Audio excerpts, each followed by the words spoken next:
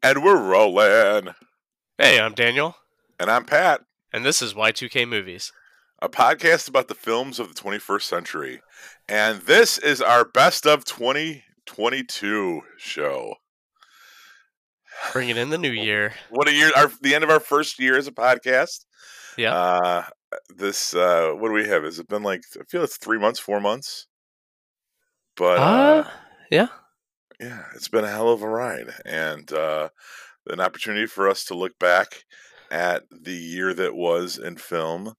As only we can. So we don't really have a format for this. I also noticed that I didn't post our intro in the chat. So I'm very proud of us for getting that right. Yeah. No, because it's been a minute too. Yeah. You were fucking awesome. I still have it written in front of me in my notes, but good for you, Daniel. I'm very proud of you. Yeah, I just, I wing it and I got it. Right. How do you want to do this? Because you picked your top 5, right? Right. Okay. I have just a bunch of I guess I did it more like the Academy Awards where I came up with goofy categories. Okay. And then picked winners. Okay. And I have a little bit more than 5, but yeah, no, that's fine. I have to talk about all of them. I don't have to talk about all of them that long. Do you want to get started? You want me to go first? We'll just kind of ping pong back and forth, I guess. Yeah, you want to start for 5? Yeah, let's start with your 5th one. What was your 5th one? Okay, so my 5th one was actually Pearl from Ti West. Okay. It was the prequel to X, and I don't know if you saw X. Did you see? Okay, yeah. So do me a favor here. I have, believe it or not, I have not seen X or Pearl. Okay. So give me a rundown of X real quick, and then dig into Pearl. Okay, so X is a movie about making a porno, and then some killings happen. It's right up your wheelhouse. Okay. It has Mia Goth in it. That's like the star, and then she also stars in Pearl as it's a prequel about an elderly lady from X, and Mia Goth also plays her. But it's not so much as the acting as it was just the cinematography and the way the movie made me feel. Okay. So it was basically shot like those old Wizard of Oz and is it Technicolor? Sure. Technicolor. So it's filmed like that, and it's filmed 50s. And if I could describe the movie, take Psycho and The Sound of Music together, and that is what Pearl was. It was really fun, and it was just really colorful and bright, and I don't know. It was a happy horror film. So, yeah. So if the first one is about, just if I could see, because I've heard about these movies. So the X is about it's a film crew that goes to this small isolated Texas cabin or whatever or house to shoot a porno, and the people that live there kind of turn on them or something, right? Yeah. Okay. And then Pearl is the prequel. And is it just how she becomes a maniac, or? Yeah, kinda. That's what. Okay. Yeah, that's what it's about. Nice. But yeah, you should definitely check. I would recommend both of them. I actually think. Just to let you know, real quick, just to shout out another movie, real quick. It was very hard to choose between Pearl and Prey. And. Well, I'll bring up Prey real quick because that was Okay. kind of, I have more than you anyway. I just noticed, but yeah, Prey. I thought I had down as my my best streaming movie that should have been a theatrical release award. Because Prey was definitely fucking solid, Right. and it's a head scratcher that it ended up as just a Hulu movie, you know. But how did you make the connection between Pearl and Prey? Well, I went with, so I think Prey was probably the better overall movie, but I went with Pearl because of just the way it made me feel and the look of the movie. It was really just the way that I don't know. It was just something about it. But the aesthetic. yeah, And but if I came up with a list of like what I thought the best movies of the year were, not my personal favorite, Prey would beat beat that probably. Uh, I mean, it would probably dominate it. Yeah, we did a whole episode on Prey, which is one of our more popular episodes, actually. So Yeah. we won't have to rehash fucking the ins and outs of that one. But that definitely is was high quality entertainment that was a straight to streaming thing. Was Pearl? I know X was in the theater for a while. Was Pearl like a streamer, or did that No, have a limited? Pearl also went to theaters. Oh, okay. Yeah, so it was really cool to get X and Pearl in the same year. Yeah, and there's a third one coming this year, right? Which is Yep, it's gonna a be straight called up sequel. Maxine. Okay. So awesome. All right. Well, my first movie I wanted to bring up was in the my winner for best documentary of the year. I wanted to mention Jackass Forever. Uh, Oh, dude. was that what was that on your list? It's in my top 10, but I had to leave Yeah. it out of the 5. No, see that's where you and I differ, my friend. Yeah. Uh, released February 4th, 2022. Probably saw it opening weekend, like that Saturday morning with my kid. And you know, when I saw that this movie was going to be released, it was actually supposed to be released in the fall of 2021, but was postponed because of a manufactured COVID epidemic. And it was supposed to be released on the same day as uh, Last Night in Soho. Oh, really? Yeah, and there was another movie too because everyone was making a big deal about it. This is like pre-pandemic because Jackass 4, Last Night in Soho, and I think there was a Marvel movie. All Uh, three of them were supposed to hit on the same day. in 2019? Yeah, or no, 2020, 2020. Oh, 2021, right, 2020, yeah. Yeah, because 2021. then they got pushed to 21, right? Yeah. Yeah, and I think Soho was the only one that kept that date. Yeah, I went to go see Soho like opening weekend. Yeah, but Jackass got pushed back, and whatever that fucking other one was too. But it was funny, and the spread between the three movies was really interesting. Where it was a joke that was going around, like, well, what are you gonna see? You have the choice between the new Edgar Wright, the new Jackass, and I don't know what the fuck it was. Um, but yeah, and I ended up seeing Jackass, and this honestly, this was probably the first time I went back in the movie theaters. That's not true.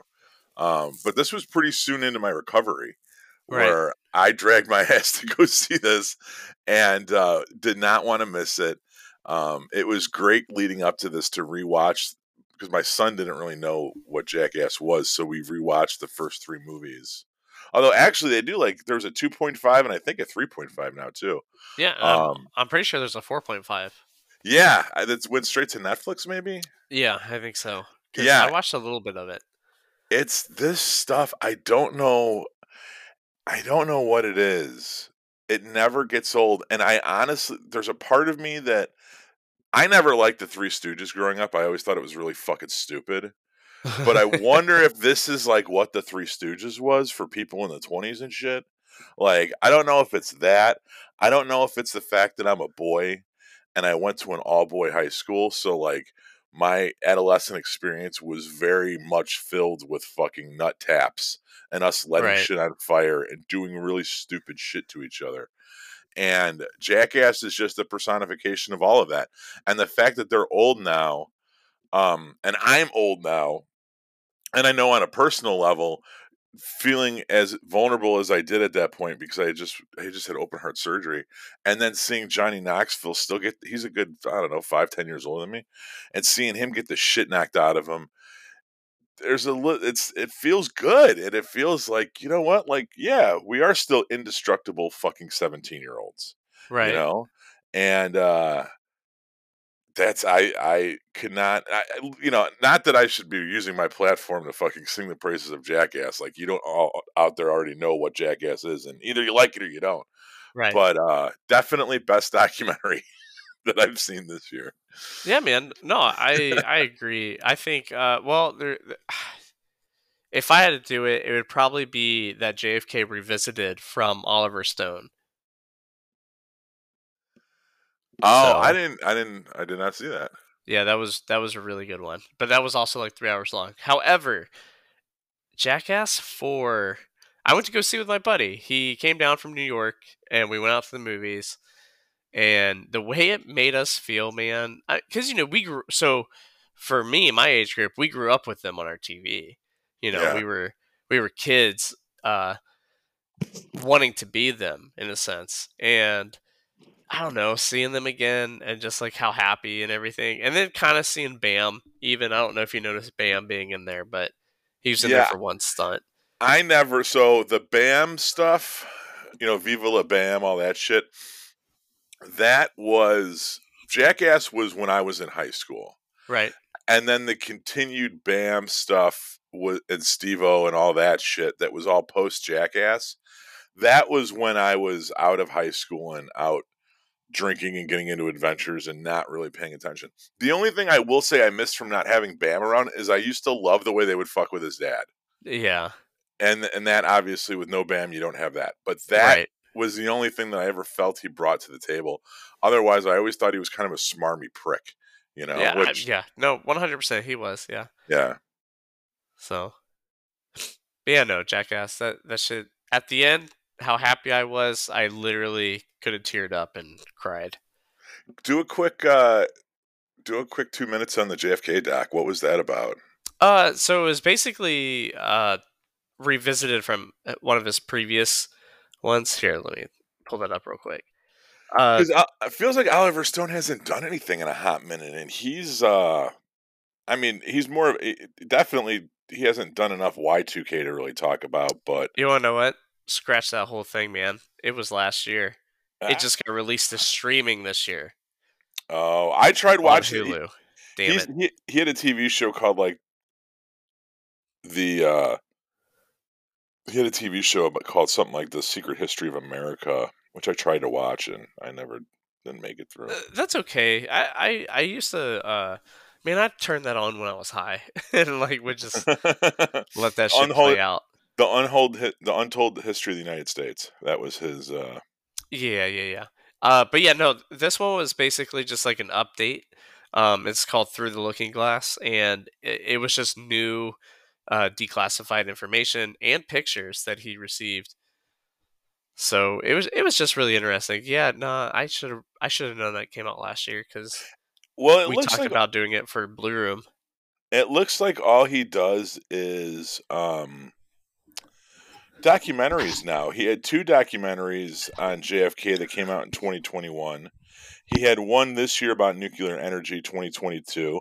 The Putin interviews, 2017. The last time he had a narrative theatrical release was Snowden in 2016. Then he did something with he did the Untold History. He did Savages, which is 2012, which was about like the drug cartel shit in Mexico. He's kind of doing his own thing now. He's not as prolific as he used to be. No, But he's trying to expose the truth, man. I guess yeah, he's taking a more direct approach. Yeah. And losing the best documentary category on the Y2K podcast to shit like Jackass. So maybe he needs to have some more like I don't know nut shots. His documentary is to get people to pay attention. So, all right, what was your next movie? All right, number 4 was Everything Everywhere All at Once. Wow, you actually sat through that. Yeah, so I sat through it because I kept hearing how amazing it was. The 139-minute movie. I I will say that this movie will probably win the Oscar. Why is it so? So I have not seen it. I have not seen a single fucking frame. Why is this movie so good? Explain to our audience who everybody's heard of this thing, right? Some Right. of us have taken the plunge and sat down and watched it, like you have. Some of them haven't, like I have. What is so fucking amazing about this movie? So this movie, one, you actually might like it a lot because there's a lot of fighting in it, like martial arts and shit. And Really? I actually think that's what I really liked about it. So it's about an aging and this is IMDb, but an aging Chinese immigrant is swept up in an insane adventure in which she alone can save the world by exploring other universes connecting with the lives she could have led. So it's like a multiverse movie. Hmm. And she runs into like her from other universes. And Jamie Lee Curtis is in it, and she's a lot of fun. I thought she was great in this movie. Uh, the main actress, I want to say her name is Michelle Yao. She was great. The fighting scenes in it, man, I would say is some of the best fighting I've seen in a while. Like the choreograph and everything was really good. I didn't know it was primarily an action movie. Yeah, yeah, and there's tons of jokes about like just history, like cinema history and stuff. So it like gives nods to other films. There's one scene where instead of like Ratatouille, it's Ratatouille, and it's a raccoon on a dude's head. That shit was pretty funny to me. But like, it was really good, and I mean, Is it there's subtitled? what's that? Is it subtitled? No, I don't think so. Not that that's a huge turnoff for me, audience. Please don't think that Pat's a movie guy that can't watch subtitles. But I just wanted to know, just for clarification. Oh I yeah, just no, there is no. There is subtitles here and there. So that's there's fine. like, yeah. Sorry. At first, I thought you said, "Is it subtitled?" As in, like, is it called anything else? Oh no, no. Yeah, I was like, yeah. Sorry, I'm on some like, some meds. It's all good. So I'm trying to get this show done so I can get some meds myself. yeah, But all right, you know what? I'll check it out. I'll definitely. You're right. That is one of the Oscar buzz contenders. Um, that probably I yeah. should do It myself a favor and watch. there's only one other movie that I think honestly competes with it, and we'll get to it later. Okay. Um, my winner of the best movie about making movies award goes to Downton Abbey: A New Era. This is a byproduct of me being a married man, and if you're not married, and Daniel, I know you are, maybe you could appreciate this. I will say that one of my favorite parts about being married is that I have a wife that is into shit that I'm not into, and sometimes she makes me watch things, and I watch them just to be a good sport, not expecting to derive any kind of enjoyment from them at all. And one of those things was this movie. We had a date night. I took her to see Downton Abbey: A New Era. Now, Downton Abbey is a TV show that was on BBC that, or Channel 11 or fucking whatever, right? Right. And was on for, I don't know, 5 or 6 seasons. And then they had a movie, and in the movie, like the Queen comes and has tea with them and some shit. It's it's very like I don't. It's all about. It's a cat. It's like a fucking town, and there or it's like a little castle or some shit, and like there's people. There's like the family, and they're like rich, but then we also get involved in the lives of the chambermaids and stuff. And Dan Stevens from The Guest, which is a movie that I know for a fact we have to cover on the show at some point. He came from Downton Abbey. There's a real fucking sexy girl on it.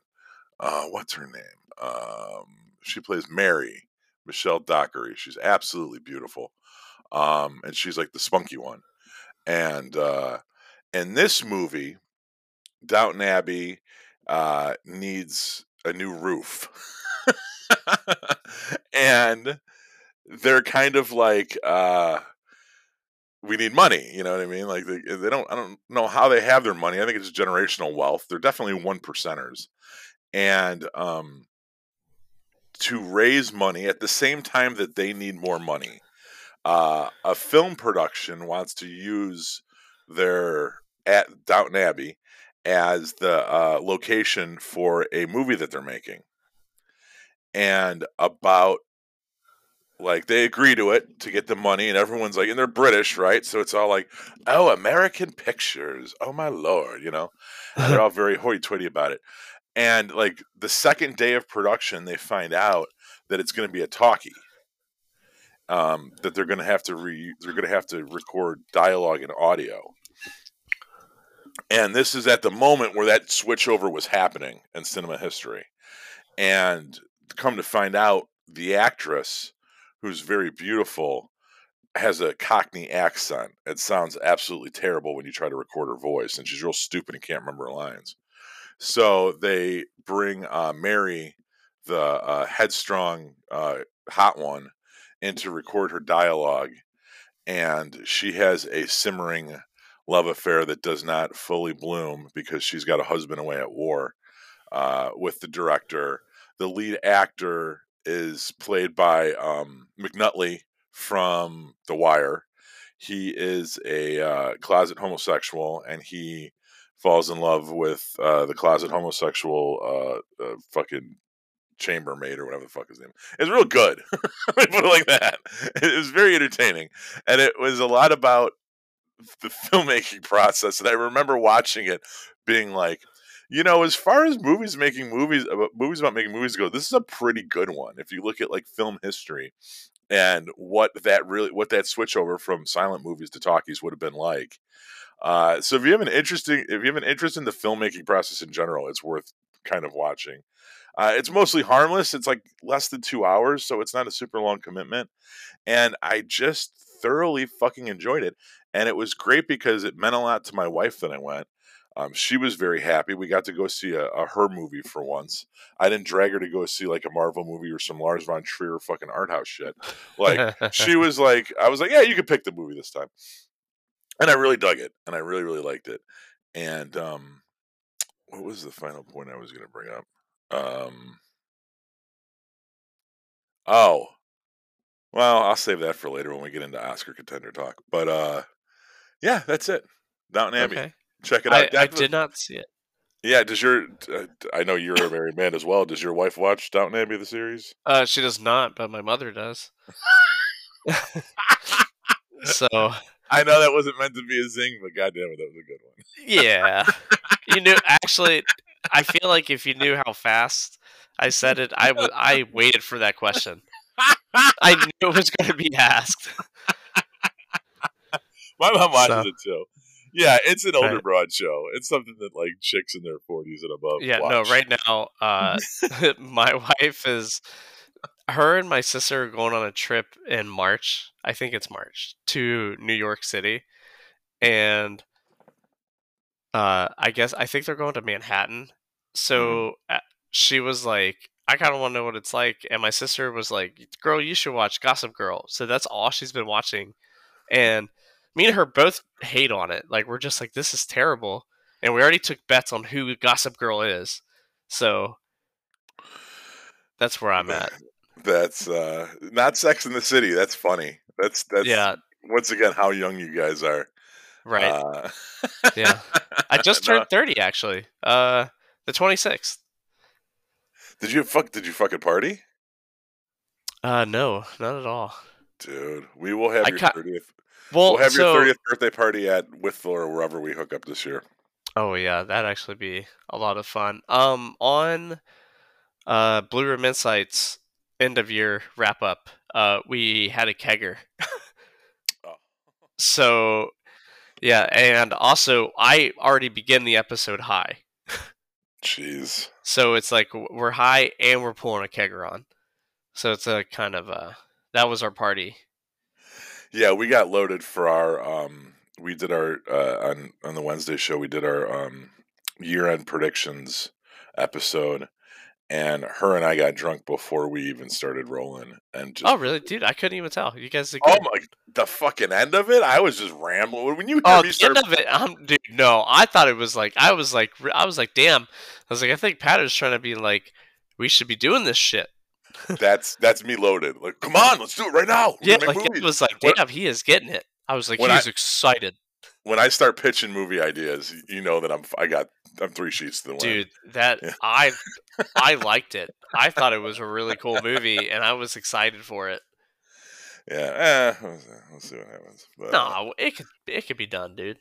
What's speaking of really cool movies? What's your number 3? Okay, my number 3 is The Menu. Oh, you saw that? Yes. Okay. My wife and I, we went to go see this movie together, which was cool because we both had like, you know, both of us wanted to really see this movie.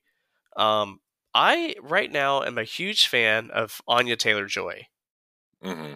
She has been in tons of movies that I've been watching lately, and I think that she is a very good actress. Uh, since her debut in The Witch, so and she's actually in another top movie of mine as well. Okay. So, but yeah, no, the menu was really cool. It was a little bit of a dark themed horror movie. It was more dark, sorry, dark themed comedy, I should say. Hmm. Uh, it is also one of my top rated movies of the year as well on IMDb. So it was, to me, it was definitely one of the best movies of the year, not just one of my favorites. And what it's about? It's about a couple that goes to this restaurant where the chef has prepared like really exquisite like food, and it's almost like a lottery, or I can't remember if it's a lottery or like a really high price like ticket, like a high price seat. But it's yeah, it's kind of like it has Ralph Fiennes in it, Nicholas Holt, and then uh, Anya Taylor Joy.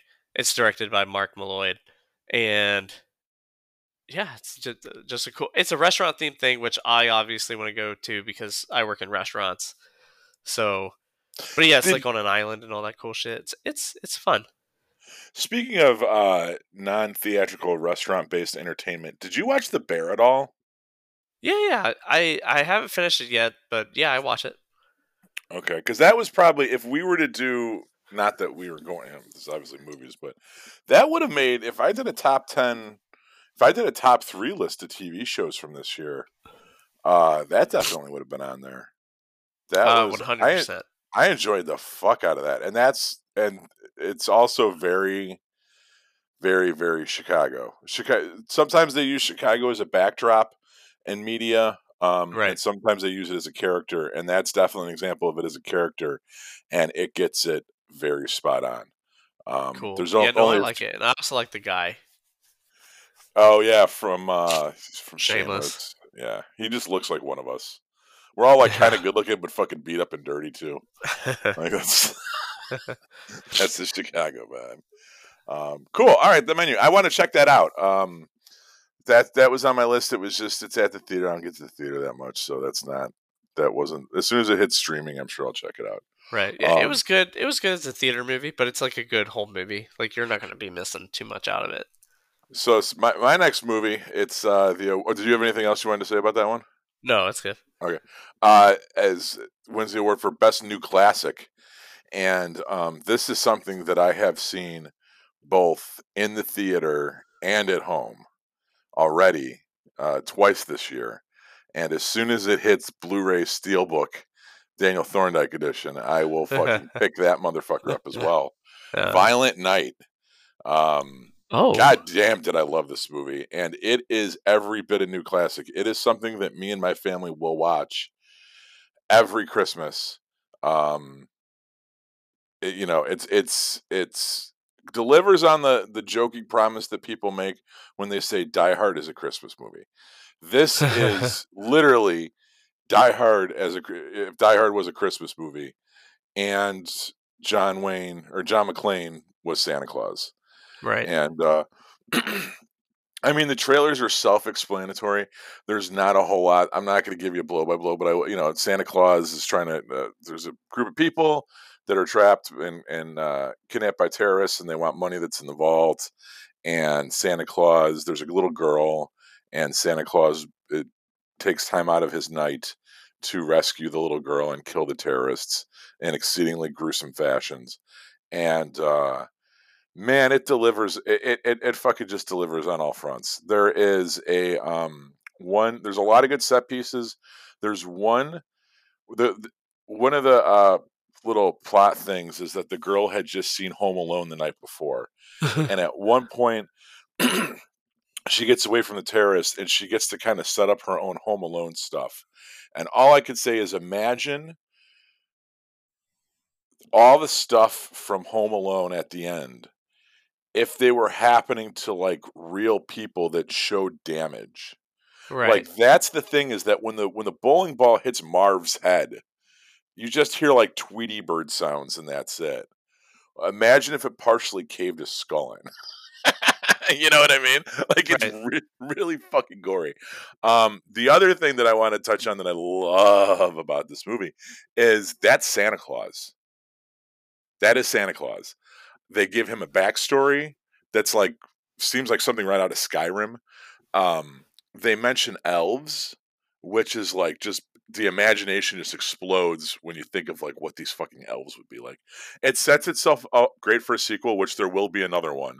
Um, and it's something that me and my son saw in the theater. It was released theatrically. I didn't pull the fucking thing up, but it was like the first week in December.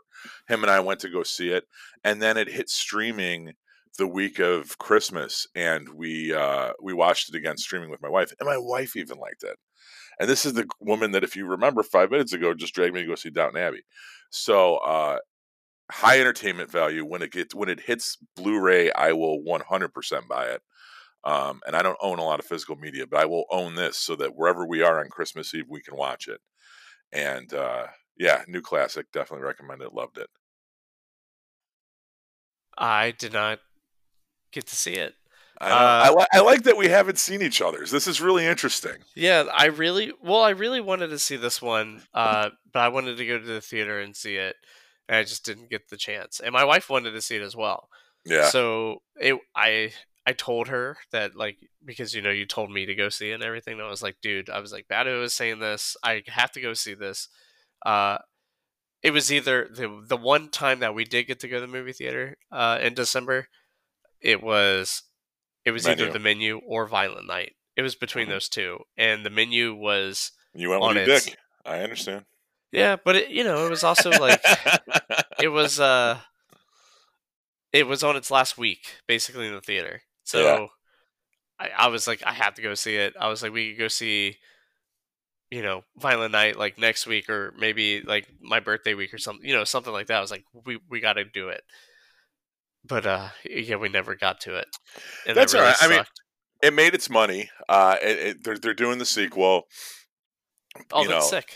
yeah. Pick up the Blu-ray or watch it streaming because it is streaming. Although it's one of those like $15 streamers. It's like fuck. All right, it'll come down though. But check it out.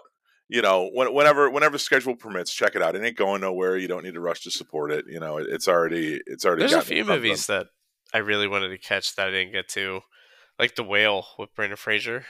My mom and I were talking about that. I know her and I are gonna go see Avatar in a couple days, and it was like Avatar the Whale, and I'm like, I'm sure though. I love Darren Aronofsky.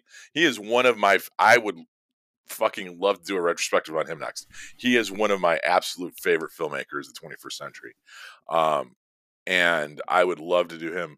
But I was like, oh, that just looks so fucking depressing, and I'm sure it's good. No doubt in my mind, it's amazing. I just don't have the fucking emotional bandwidth for that right now. You know, Right. Brendan I Fraser in a gotcha. fucking fat suit. It's like, oh, All pass. So, all right, what's your next one? right, so we're on number 2, right? Yeah. Number 2, Top Gun Maverick. Okay. I saw this movie Christmas night. I did not get to see it in theaters, and I wish I did. Wow.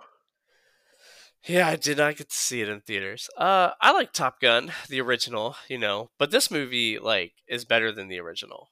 And honestly, okay, so this is the only other movie that I think that can compete for the Oscar. I think this movie was just so good. It was exactly what we needed this year. Uh, as far as like a blockbuster goes, I thought it was a good classic movie, like just all entertainment, roller coaster, fun. And it also made history with some of its cinematography. They had to, so it was like 98 or like 99% of the movie is all practical effects. Hmm. So when they're all in the cockpit, that is them in an F-18 Hornet cockpit, and Yeah. they had to fit 4 cameras basically like in the cockpit, make them fit, and they basically it was the size of like all 4 of them were the size of like a laptop, and they made it work out. I mean, it was just really cool how they got all that shit done. Yeah. Yeah. I saw that one in the theater. The original Top Gun is not a very great movie. Oh It no, w- not at all. it was something that I watched a lot as a kid. Back then we only had videotapes, and you didn't even have a lot of videotapes because a lot of stuff wasn't priced to own. So the movies that you had at home, everyone kind of had the same ones, right? Or, I Right. mean, you could also dub copies of shit if you rented it and then made a copy. But we had Top Gun on VHS, and it was something that I would watch. It was my mom would make me watch a movie, and go watch a movie, okay? And I had probably 10 movies to pick from, and Top Gun was one of them. And I'd always have to close my eyes during the "Take My Breath Away" sex scene because it was too great, even though it's like no nipples Nothing. or anything. Yeah, but Right. back then, um, and it was something that I just watched a lot, and I didn't know enough about movies to know that this was bad. It was just kind of weird and weirdly paced, and it was about them, and then they play volleyball, and they're angry at each other, and then Goose dies, and it was just this story that became one of the stories that you're told as a kid, like Moses leading the Israelites through the fucking desert or something. You know what I mean? It was a fucking story that was ingrained in me from childbirth, as from childhood, and it is definitely a better movie than that. This feels like a real coherent, buffed out, streamlined 2022 major theatrical Hollywood release, right? It's good. It's better. Uh, I didn't think it was great though. I thought it was all right. I mean, eventually it comes down to they're doing the Star Wars Death fucking trench run and all that stuff, and it was neat after they do the trench run thing, and then when it's the two of them on the ground, and then that whole thing happens. That was good. I mean, it does the beats. It's that dude's gonna come back at the end and all that shit, but which was entertaining. It wasn't bad, but I don't know. It was crazy, but it was crazy to think how successful it was. I think that was probably financially that was the biggest movie this year. Can't imagine anything made more money than that. So that may be something Marvel related. Yeah, I'm pretty Um, sure they made the most movie or money yeah, this year. people love the fuck out of that one. And I mean, it's just like it was the Hollywood movie. It's like if any big action film from the '80s fucking came out today. Like that's how I felt with it. It was like watching Commando for the first time. Like it's not maybe the best movie, but for some reason it was like it's a movies movie. You know what I mean? yeah, yeah, yeah. I think that's why for me because it was a movie. Like I was into the movie. I was in for the most part with the characters. I think I was more into their helmets, but uh, but Well, like like I enjoyed the film and it was I'm one of not. those things that like it gave you the feeling. It was almost like Rogue One or not. I'm sorry, not Rogue One. The Force Awakens when it first came out. Like it Fuck was like you. Don't make that comparison. Force Awakens was a million times better movie than this shit.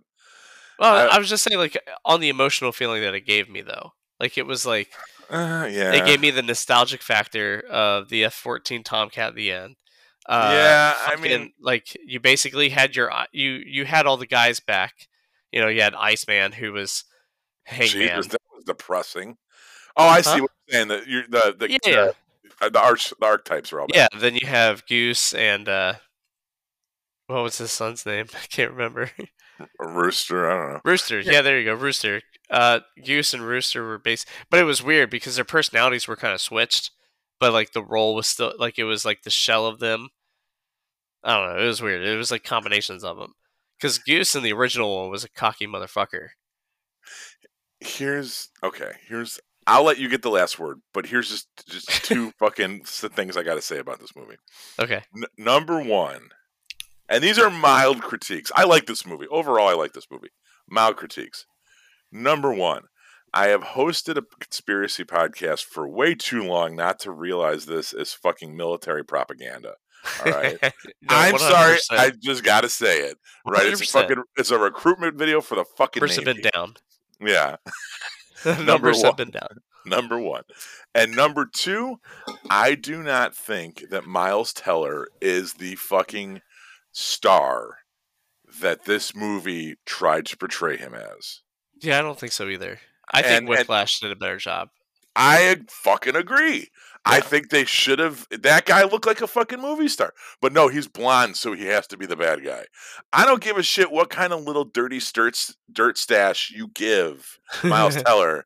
He does not look like he's not a fucking movie star. Cruise still has it, and it's weird. I was gonna say the movie star is definitely Tom Cruise. Yeah, and that's almost. I don't know what pack with Satan he made, or what the fucking whatever, man. But like the babies, man, he's eating the babies. Yeah, he's sucking on stem cells. But he looks great. He still has it 100%. The Teller kid, I don't know. And I don't even know who you would have given it to or whatever. I don't have a better suggestion, but that one he's too nebbish. He's too kind of nerdy, and he kind of seems like a bad guy. Like I'm used to him playing like he was Reed Richards in that fucking Fantastic Four movie. Like Jesus, that was miscasting too. But I feel like that kind of worked a little better because he seems like kind of like a nerdy bully or something. I don't know. So that was what about Billy from Stranger Things? Billy from Stranger Things. Yeah, put him in the role of Rooster. Oh, of the Billy's the one that gets killed. He's like the bad guy in like the third. I call him the B. He's Zac Efron B. Zac Efron, that's who it should have been. Well, no, Zac Efron's still too built. So I thought of a skinnier Zac Efron, who was Billy from Stranger Things. No, I think Zac Efron would have been a really good choice for that. I did watch a movie with him this year, and he also had a stash. Their Greatest Beer Run. I haven't seen that. Dude, it was a lot of fun. I saw him in Firestarter, and it was an abomination. We should have done a worst of movies. Next year. I think we should do our top 5 and our bottom 5, where we talk about the top 5 worst shit that we had to sit through this year. Well, what was your most overrated movie of the year? How about that? My most overrated movie? Well, you know what? We'll get into the Oscar talk real quick. I saw Fabelmans last week. Have you seen that? I have not. So that's the new Spielberg movie. Once again, movie about making movies. Right. And there's a couple of those this year. The Bubble and Clerks 3. And Babylon, which I have no desire to see, although someone just told me today it was really good. The Fabelmans, Spielberg's latest, which is going to be a Best Picture contender. Very bizarrely constructed. Not the movie. It's a movie about making movies, but it's also a movie about infidelity and anti-Semitism and a bunch of other random topics that just seemingly get thrown in together. Like, the overall arc is Steven Spielberg's childhood. It starts off with him in New Jersey. They move to Phoenix, Arizona, and then he goes to California, where he finishes high school and then starts into college. And it ends with him graduating from college or high school and trying his hand at film school.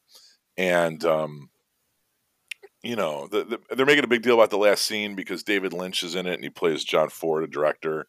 And he's this really weird encounter with Spielberg, which is based on a true story. But the majority of the movie is about the fact that Spielberg's mom, played by Michelle Williams, is married to Paul Dano, who's going to be in the movie that I'm going to talk about next, but is having an affair with Seth Rogen, who plays Paul Dano's best friend. So it's all about Spielberg's character noticing that his mom is cheating but not doesn't really say anything about it. And his mom's kind of a fucking goofball artist type, but he's kind of a goofball artist type too. So there's some kind of like, mom's the only one that gets me, but mom makes really terrible choices, and mom puts happy. It's more than I fucking signed off on, right? Right. You think that it's going to be Spielberg making a movie about making movies? It's going to be like, I don't know, like not 8 millimeter. What's it called? Super 8 or something. Minus Right. the, Yeah. I don't know. Like, I don't know what the fuck I thought it was gonna be. It wasn't that at all, and it was, and the amount of hype that it's getting. Like, I don't know. I think that was it. It was definitely underwhelming. Let me put it like that. But as far as overrated goes, I don't know if I'd say Top Gun was overrated though. I think it. People pretty much pegged it for what it was. You know, I don't feel like it got too much unfair hype. You know, Right. what do you think was overrated? Uh. Nope. Not a bad call. Yeah, I could see that. And I only say this because I've seen a lot of people's top 10, and a lot of people actually in the cryptid community's top 10 because they're posting all that stuff right now. Yeah. Uh, Nope is like at the number one spot, like for a lot of people, and I'm just like, I can't, I can't agree with you. I enjoyed Nope. We know that, and actually, Nope might be right at number 10 on the top 10 of the year for me, or like right outside it. But I enjoyed Nope, and I know a lot of people didn't.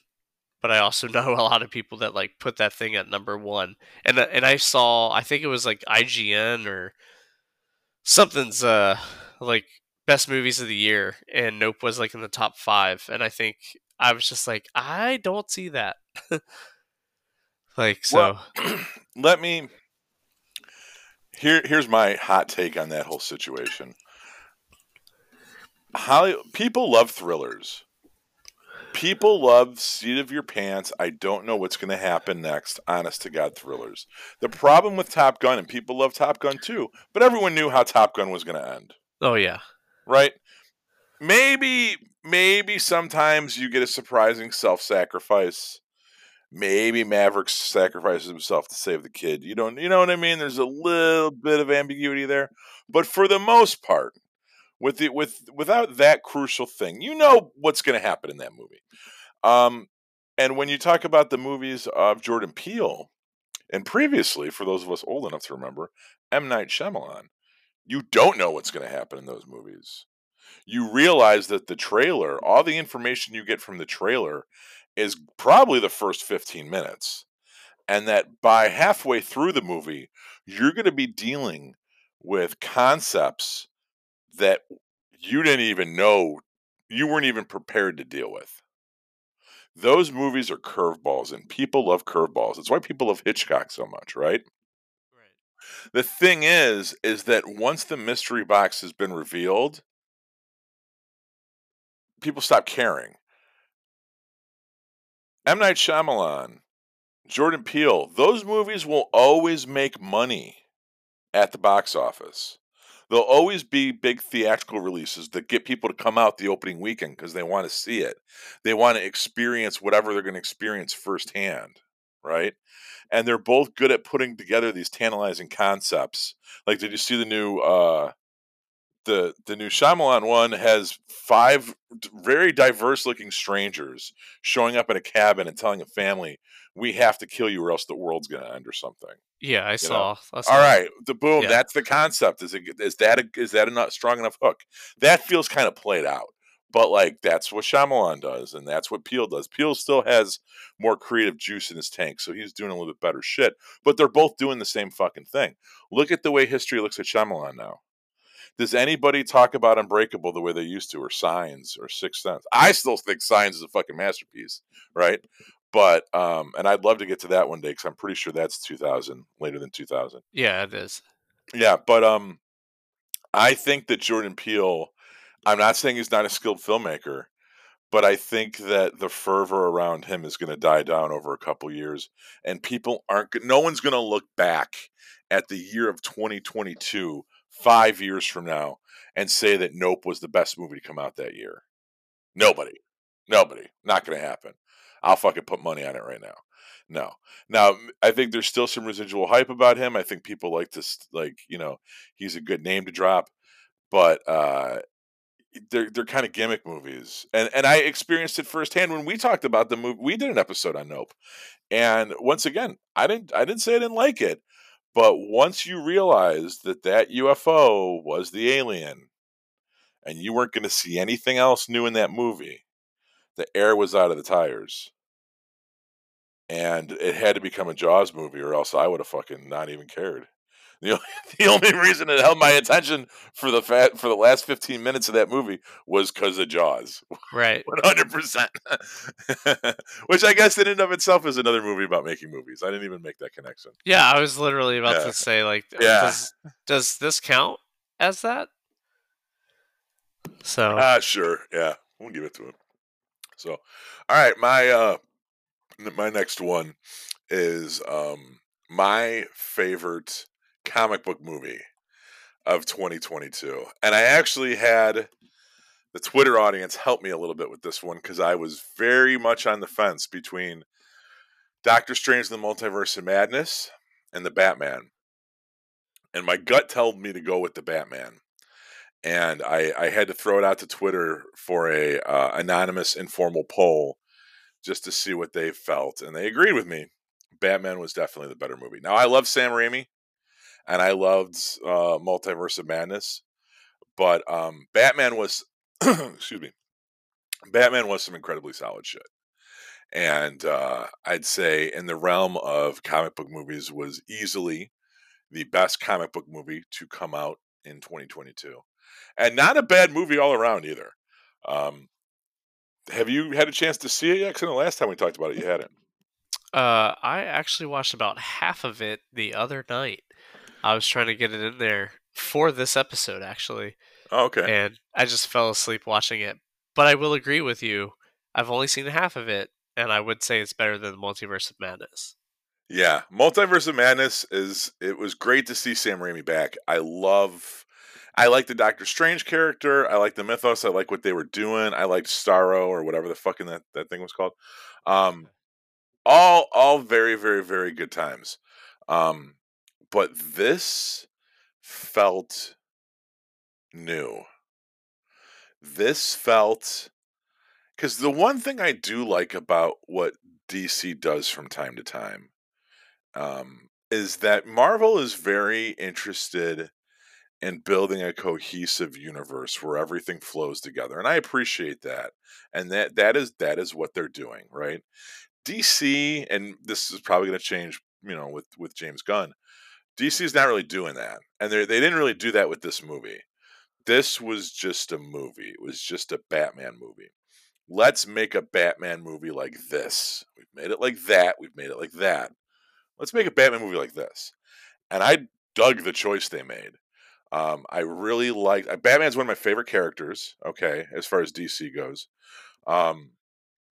definitely more of a Batman than Superman person. Like, who isn't? But I liked Robert Pattinson. Zoe Kravitz was beautiful. She reminded me of this chick that I used to bang. Not necessarily like a girlfriend, but like this chick that I used to fuck on the reg. Like, and the girl was a big stoner girl. And Zoe Kravitz has those like perpetually stoned eyes. It just like reminded me of her the whole fucking time. I really dug this movie. I dug the vibe. I know people compare it to Seven. Whatever. Okay. I don't know. I dug it. It was good. I don't mind Robert Pattinson being the emo Bruce Wayne. Like, that was fine. Really enjoyable. I thought the villains were good. It was otherworldly enough. Colin Farrell's Penguin is kind of surreal and grotesque. The thing at the end with, obviously the Riddler is the bad guy, and that I thought was interesting. It was definitely a complete fucking 180 from Jim Carrey's iteration of it. Right. And that I thought was really good. It was a real interesting way to portray him.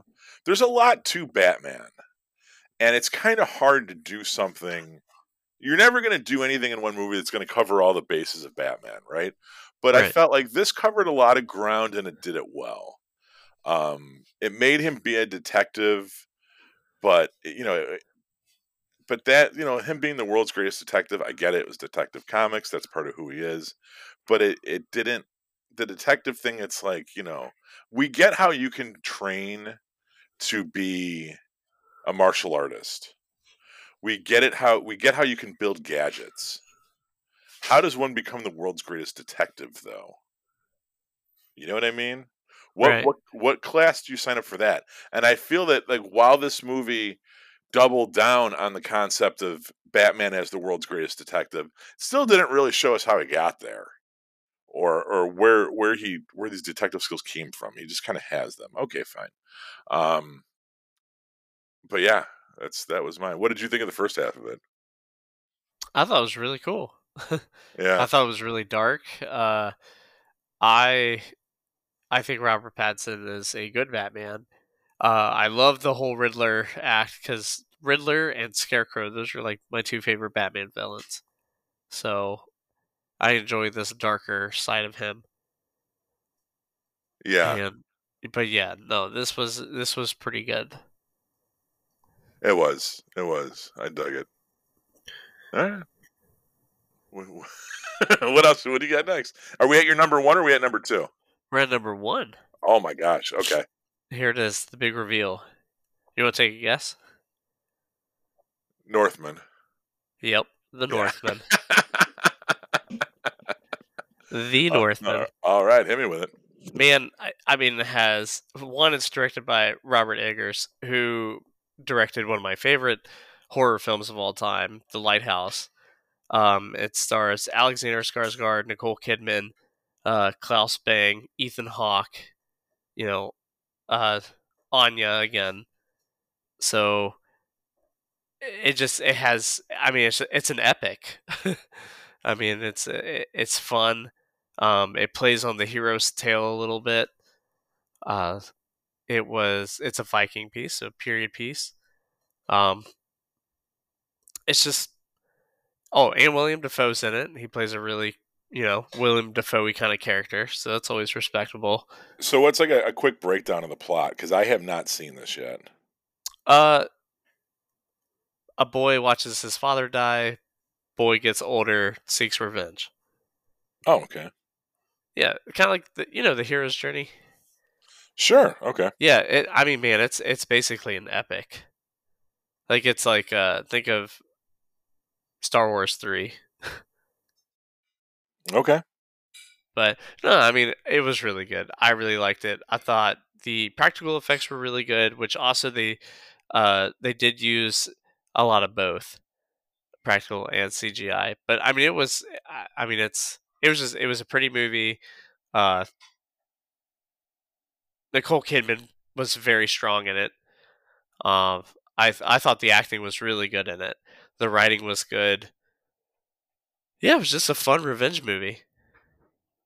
Okay. Yeah, I definitely want to check it out. I just kept passing on it for some reason, and I don't know why. Because it's streaming now. Probably because I podcast more than I watch movies at this point, unfortunately. But that is definitely on my list. Um, and I'll give it a go because I know you've loved it. You've been raving about it since day one. And Yeah, The Witch, I didn't mind. The Lighthouse, I haven't. Not that I haven't minded his movies. I guess let me put it like that. Like nothing's ever grabbed me that well, but you know they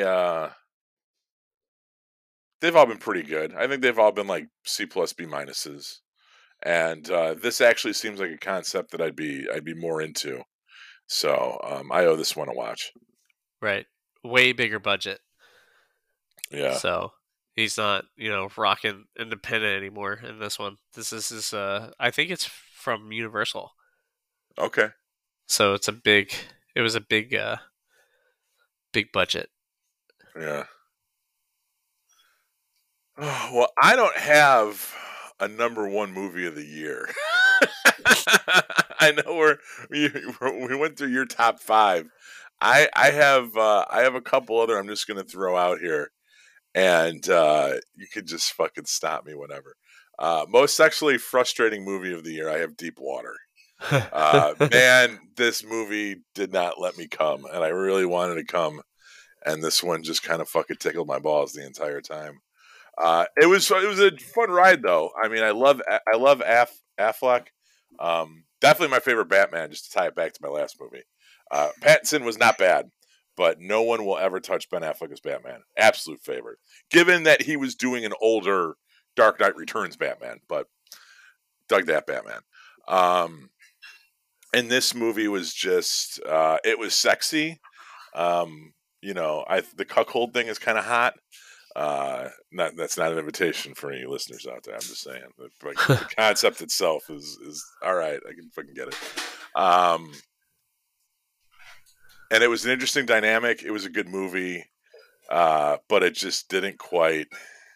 It's just kind of fucking. Mom and dad came home, and the fun was over before it really got a chance to blow up all over the place.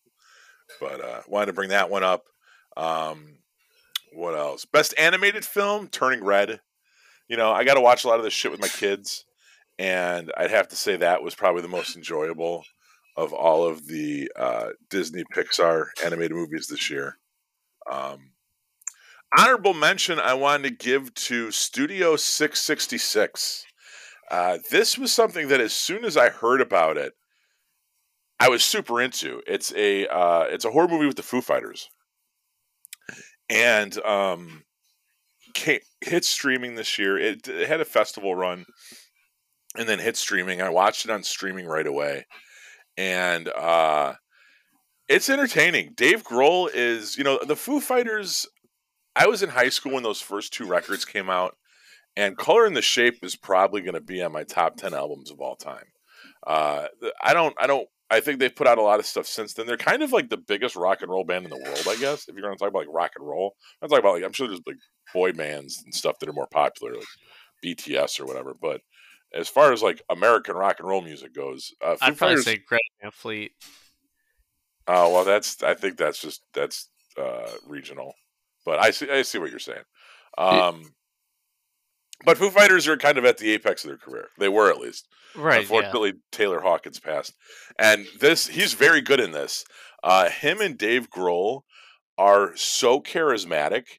I'm not suggesting that, Taylor Hawkins, that ship sailed for him, but I'm not suggesting that Dave Grohl give up music and get into acting. But he wouldn't be terrible at it if he acted more. Right. The gore is good. I didn't actually have a chance to pull up the fucking credits for this real quick, so just give me 2 seconds here. I forget who directed it, but it was somebody. B.J. McDonald. No, who was this? The guy that did. Oh, well, he was a camera operator on The Fabelmans. Director credits. A bunch of music videos. He's just a music video director. Oh, Hatchet 3.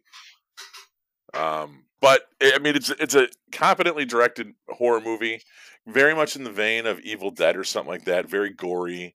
There's possession and stuff. It owes a lot to Evil Dead, and I think when it first came out, there was a kind of a decent amount of hype about it, and everybody that was going to see it saw it, and I think a lot of people missed out on it. And I just let this act as a reminder. Go check out Studio 666 because it's an entertaining one. And then Scream was good. That new Scream movie, I thought that was solid. Best musical, I had Elvis. I'm a big Elvis fan. That Elvis movie was solid. Baz Luhrmann is hit or miss for the most part, but that was entertaining. And then best trash, I had Shark Side of the Moon. I had to work Shark Side of the Moon in there because I'm going to tag him when we post this. Shark Side of the Moon, I didn't know what to give it. I don't know how to recognize it. The only thing you can do is call it best trash. For its anatomically correct shark representation, as Daniel pointed out in our episode, to the laughable green screen effects. Shark Side of the Moon, and I'll double down. It's an awesome title. It's worth watching, and it's on Tubi, and you all should be watching more Tubi anyway. And speaking of amazing fucking titles, the last movie I'm going to bring up, winner of the movie that I saw in 2022 that actually came out in 2020, but I want to mention anyway because I love it, is of course your friend and mine, Death Drop Gorgeous. Probably my favorite movie that we reviewed on this podcast this year. Technically 2 years old, but it's never too late to find a new audience. And I am stoked to shit for their new movie, Saint Drago, because I will be there in whatever capacity I can see it on opening day. And then I also had the Y2K Movies Lifetime Achievement Award in Excellence in Motion Pictures goes to David Cronenberg with Crimes of the Future. So That's fair. the Legacy Award. You know, we have to, every prestigious award ceremony has a legacy award that they give to somebody. And, I saw that on a couple people's top 10. Yeah, I mean, I guess it depends on it depends on what you saw. Yeah. You know, I wouldn't, if we were doing a top 10, that might be 8 or 9. You know, that might be number 10. I don't think it was all right. It was good. You know, it's good to see Cronenberg doing Cronenberg stuff. I know. I've seen 60 movies this year, so I don't know if I would. So I used to do that on Twitter, where I would hashtag, it was Pato Movie Count, and I would hashtag every movie that I watched that year, be they new or old. Just every time I watched a movie, I would hashtag it with a number, and then the movie. And I think I'm going to do that again, because you realize I watched less than 100 movies a year, or maybe about 100. But when you think about it, there's 52 weeks out of the year. It's 2 movies a week. Like, that's pretty good. Yeah. You know, sometimes it's more, but I'll start that with the new year. Right up on the new year, I'll make that a new resolution. Yeah, I use IMDb for that. I create lists, and we can follow each other, and you can see like my rankings and stuff, and all that fun stuff. You know what? When we hit stop on this record button, you should show me how to do that real quick. Okay. And so I do want to give out a best pet movie, and it was Dog. Does the dog die at the end? No. Okay. No. Go see it. It was awesome. It was a real good feel movie. I have been, let me tell you something. Being of the age that I am, I have been traumatized by dog movies as a kid. Turner and Hooch and Canine, right? Those are 2 movies. Turner and Hooch is with Tom Hanks. Canine is with Belushi, the fucking survivor. Yeah. I think the dogs die at the end of both of those. And like, I just can't do it. Don't make me spend. Or like that other movie, A Dog's Purpose. Like, I have dogs. I love dogs. Don't make me watch a fucking fictional dog die and then have to go home and think about the fact my dog's going to die one day. I'm even upset you brought this whole thing up. You ruined my New Year. You ruined my New Year's Eve, Daniel. I am so sorry. But no, that was a good one, Channing Tatum with a dog. Yeah, it was good. Okay. It really was. Any other random oddball ones you want to throw out? I don't. What was your most underrated movie of the year? Underrated. You know, probably Studio 666.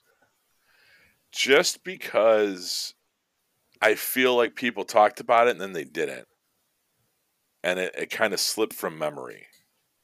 And I'm looking at people's best of horror movie top 5s on Twitter, and you're seeing like Hellraiser, Scream, you know what I mean? Like stuff like that. And it's like, this was something that came from an unlikely source, right? No one expected the Foo Fighters to make a movie number 1, let alone make a really decent horror movie that's like pretty bloody. You know, look, it's not a perfect film, but it's a lot better than it should be. It's a lot better than it has any right being. So I'm going to double down on that one. If one thing comes out of this week's episode, go track down Studio 60. It's the fucking Foo Fighters. Like, watch Dave Grohl for an hour and a half in a horror movie where he gets blood thrown over him. Like, why the fuck do I need to sell this to you? It's worth checking out. And I don't think they play, there's not a whole lot of music in it or anything where they play it. Pat Smear is another real good, because there's like 5 guys in the Foo Fighters, and Dave Grohl, Taylor Hawkins, and then Pat Smear is the guy that was in Nirvana too, and he was in the Germs back in the day. He's pretty funny too, and they beat the shit out of him. Check it out. Just check it out. I'll say that. Well, cool. Well, All right. I guess that's it. See you guys next year. Happy New Year.